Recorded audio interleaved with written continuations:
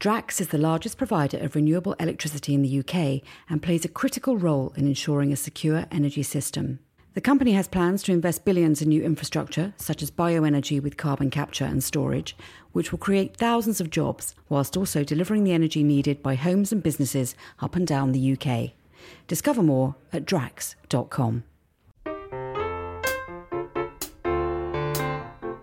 Hello and welcome to Coffee House Shots, the Spectator's daily politics podcast. I'm Oscar Edmondson and I'm joined today by James Heale and Isabel Hardman. Now, conference season has come to a close after Labour's yearly conference in Liverpool ended on Wednesday, and we thought we'd do a little run-through of the winners and losers from this conference season. But maybe just to start with, James, there's been some polling out today in The Times on Rishi Sunak's post-conference approval ratings, and they make for pretty grim reading for the Prime Minister, wouldn't you say? Yeah, I mean, this is the first poll that's been out, snap polling, since the two conferences for both leaders, and Rishi Sunak's popularity has now fallen to a record low. YouGov put that only 20% of voters think that he would now be the best Prime Minister, down 5 points in a week, and that's the lowest approval rating he's had since entering number 10 a year ago this month. Of course, though, it's not completely good news for Labour. Sir Keir Starmer's rating fell by 2 points to 32%, which of course would suggest that having seen both men on the big stage for a fortnight, they thought actually neither of those two, and don't know or uncertainty meant that 43% of voters would vote for them. So that would be a good comfortable majority come the next election. But really, I think, we're talking here about the winners and losers of the conference season, and leaving aside kind of fluctuations, etc., I think a number of Tory MPs were hoping that Rishi Sunak could really make this his big moment. Talking to one a couple of days beforehand, who said this is the sort of sink or swim moment for the Prime Minister. And I don't think he has cut through in the kind of way he wants to. The YouGov poll that's out today suggests that Labour's lead, if anything, has increased to 23% from 20% before. And really what the Prime Minister needs to see, because even though there's a year away from an election, we think, or within a year, he needs to start seeing really big cuts in that Labour lead. And we thought perhaps after that next scenario speech, he might be able to get some, but it now looks as though he hasn't been able to make any headway. And really, all these kind of big set piece occasions, the party conference season, the King's speech, the autumn statement, then the budget, needs to start making inroads into that Labour lead, because he's running out of few opportunities. And every day that we spend talking about Rishi Sunak having a bad day is one less day when he wants to be on the front foot attacking Labour.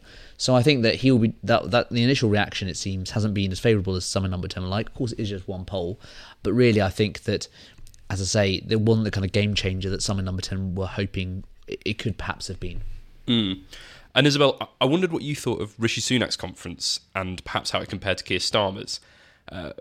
Rishi's position didn't exactly look secure. I mean, some of his Conservative front bench looked a bit like they'd given up, and others like Kemi Badenoch and Suella Braverman looked like they were laying the groundwork for life after Rishi with leadership bids of their own. Yeah, I mean, I think there's two problems. One is potentially a Rishi Sunak problem, a personal problem, and the other is just the perception problem of a party that did really seem from the conference to be thinking about life after an election defeat. And so no matter how focused and appealing the Prime Minister may or may not have been, to have the party behind him largely talking about something else really annoys voters. And, if you compare the two conferences, it felt like they were operating it not so much in different time zones, but in different years. And that this Conservative conference was taking place in 2026 after they'd lost the election, and that this Labour conference was the last conference before a general election. And so I think that probably had something to do with it. And actually, this was supposed to be Rishi Sunak's big vision, or part of his big vision autumn, where he gives a vision of the next, as he sees it, the next 5 years of Tory government after an election victory. But what he ended up announcing wasn't, he claimed that he was going to come along and end the 30-year consensus in politics, but then didn't tackle any of the big issues. And I think Starmer really benefited from that. And you saw lots of, conservative-leaning columnists this week in Labour saying, well, all credit to him, Keir Starmer is actually proposing to do something on house building, which means that voters who the Tories might have been able to, if not bank on, at least expect to come their way soon, will start to think, well, this party's offering us nothing. Labour's actually promising to tackle the thing that is making our life more expensive and, for a lot of people in terms of being able to, have a family or feel like their family is going to have a home and they're not going to have to move out of every 18 months, offer them a sort of future. So I think, I think if you're looking at a conference that actually reflected the reality, I think, to be fair to Labour, and I haven't said this for a very long time because Labour's conferences have for about a decade not reflected reality in any way, shape or form. The Labour conference, did do that, whereas the Conservative conference was much more, it wasn't even a kind of conference of mourning about their loss. It was like they'd moved on. They were like, right, come on, time to, learn how to live life after grief sort of thing. Yeah, I think that looking back now, contrasting the two speeches, it was interesting. Rishi Sunak announced 3 or 4 sort of headline policies and was very much into the kind of weeds of that. But I think it just lacked an overall theme. I'm reminded of Churchill's criticism of a dessert. He said he wants this pudding, take this pudding away, it has no theme, basically being a sort of lifeless point. And it was quite a sort of, it was a speech really without a kind of any sort of structure or theme behind it. And yeah.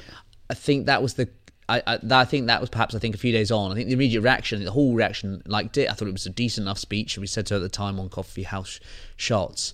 But I think that it was just interesting to contrast that with Starmer, who, last year there was the great rabbit out the hat, which was the energy announcement of the company he was planning to do. This year was more sort of re-stressing previous themes and really sort of doubling down on the house building, which he's and making that a much more central part of it. I think overall, going into it, I just think that Tories really needed a good kind of 3-0 win on this, and they just didn't get that, unfortunately for them. Yeah, and Isabel, I personally thought that the best speech that was given over the conference season was Rachel Reeves's speech, and you said as much in a blog that you wrote for Coffee House, saying that it was one of the best political speeches in recent years. The party looked very disciplined, and the shadow cabinet looked like they were growing in confidence. But Rachel Reeves's speech was the sort of standout moment, I think, and maybe the cherry on top. It was a pudding with a theme. Just to continue the pudding chat to make everyone a bit peckish. And that was her Securenomics, which again we've heard a lot about, including in the pages of The Spectator when Katie interviewed her. And it was a very energetic speech. It was a passionate speech. It was a slightly scary speech if you were a member of the shadow cabinet, because she was basically saying, if you come anywhere near me asking for money, I will kick you all the way back down Whitehall. And it was quite funny watching the reactions on the faces of the shadow cabinet, some of whom looked a little bit like they were quietly wetting their pants, because, they do have this dilemma of crumbling public services and a shadow treasury team that's saying, well, you're going to have to work out a way of improving them without shed loads of money. So that was it was a very interesting speech. And actually watching Keir Starmer, I can't read inside his mind. It would be quite useful if I could, save me a lot of contact work working out what he thinks. But I sort of sensed that he was looking at her thinking, wow, she's really, really good. And they don't have tensions between them. But you could also see him thinking, I've got to give a speech tomorrow. And, he is not known for being energetic. I mean, that said, he did, I thought he did give a pretty good speech, particularly given he was doused with glitter as he tried to get going with it, which actually gave him, I think, an advantage.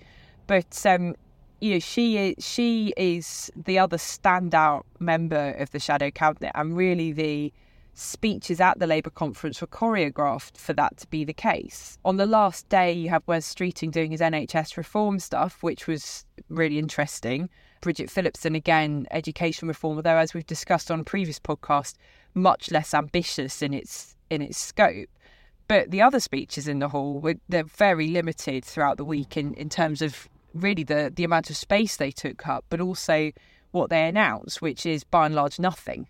I think just to also contrast on the Rachel Reeves point, I would agree. I think she probably, of all the kind of front benches on both sides, had for me the most impressive kind of conference season.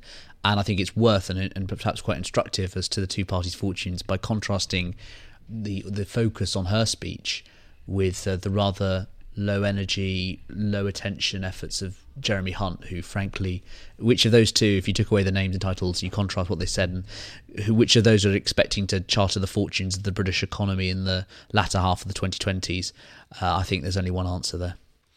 Yeah, and Isabel, I did want to ask you about what you thought about some of the things that were left out.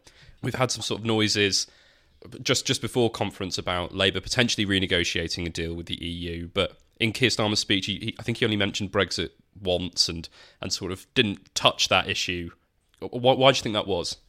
Yeah, I mean, he didn't talk about immigration either. In fact, immigration was this non-existent topic at Labour conference generally, which is fascinating given their voters are as agitated about it as Conservative voters are. And, you see that in the polls, but also anecdotally from doorstep conversations, even voters on the left are agitated about this for different reasons to sort of, either old Labour or Conservative voters who are angry about the numbers, but they're angry just about the way in which the government's handling the immigration system. So it's, it is highly salient, but it wasn't discussed.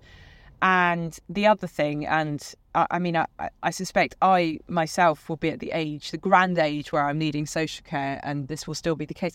No one talked about social care. And, if you're going to talk about NHS reform, I just don't think you could talk about NHS reform without talking about social care. And on this hobby horse, I shall ride to my death. And James, just to finish up, you have had the enormous pleasure of going to all 4 party conferences this year. Yes, and I think you got the SNP this weekend, of course, we should not forget. Of those 5, I think the SNP will probably have the worst out of those 5 I went to. I think it's worth reflecting on the sort of minor parties here and the interesting kind of contrast between the Greens and Lib Dems, both of whom I found in pretty good spirits. The Lib Dems, really, anti-Tory is now their kind of guiding philosophy. Yeah. Ed Davey attacked the Tories 27 times in his speech, just 3 for Labour. And I think they're laser focused on those seats in the south, really, and tackling that blue wall. Yeah. Interestingly, the Greens, who are going for 4 seats next time, have kind of equidistant between Labour and the Tories. And there was this line in their co-leader's speech when she talked about Carla Denier's speech, where she talked about equally as disappointed in Labour as she was in the Tories. Mm. And so, that's a reflection of the fact that they're trying to be to the left of Labour, particularly on the environmental issues and others as well. They're kind of they sort of despair of how Labour seems to be in their sort of view cozying up to big business. That's a reflection of how they're trying to go for things like Bristol Central, which are those top 4 seats, where they've now got more Green councillors in Bristol than Labour and Bristol City Council, but also they're trying to go for that kind of communitarian Conservative vote, what kind of One Nation sort of Oxfordshire vote as well, and that's a reflection in where they're targeting Waveney Valley, which is on the Norfolk-Suffolk border. So they both had good conferences, I'd say. I'd say probably out of all the 4 I went to, I'd say probably Labour, and it was the most kind of sense of both the party faithful, but also the kind of broader, all the attendees, etc., emerged the most positive. I think the Lib Dems, the party leadership, was very pleased with how it went. I think the activists wanted a bit more on Europe. My sense of the Greens was it was very difficult because it's such an activist party. There was one bit where they wanted everyone to stand up who was a councillor, and over half the room stood up because because there are just so many Greens. They've done so well, really, but it is still such an activist base, really, where everyone who goes there is very much agreeing themselves. And I think the Tories, I just think that it was obviously nowhere near as bad as last year, which contrast for expectations. But I think that in terms of really being able to kind of articulate the narrative or try and open up any kind of clear blue water with Labour, there wasn't as much of that as they would like it to be. Though I would think, interestingly, the lack of any kind of real mention of migration in Keir Starmer's speech would suggest to me that's perhaps one to look at over the coming months, and might be something we'd see more of with the King's speech due out next month. Great. Well, thank you, James. Thank you, Isabel. And thank you very much for listening.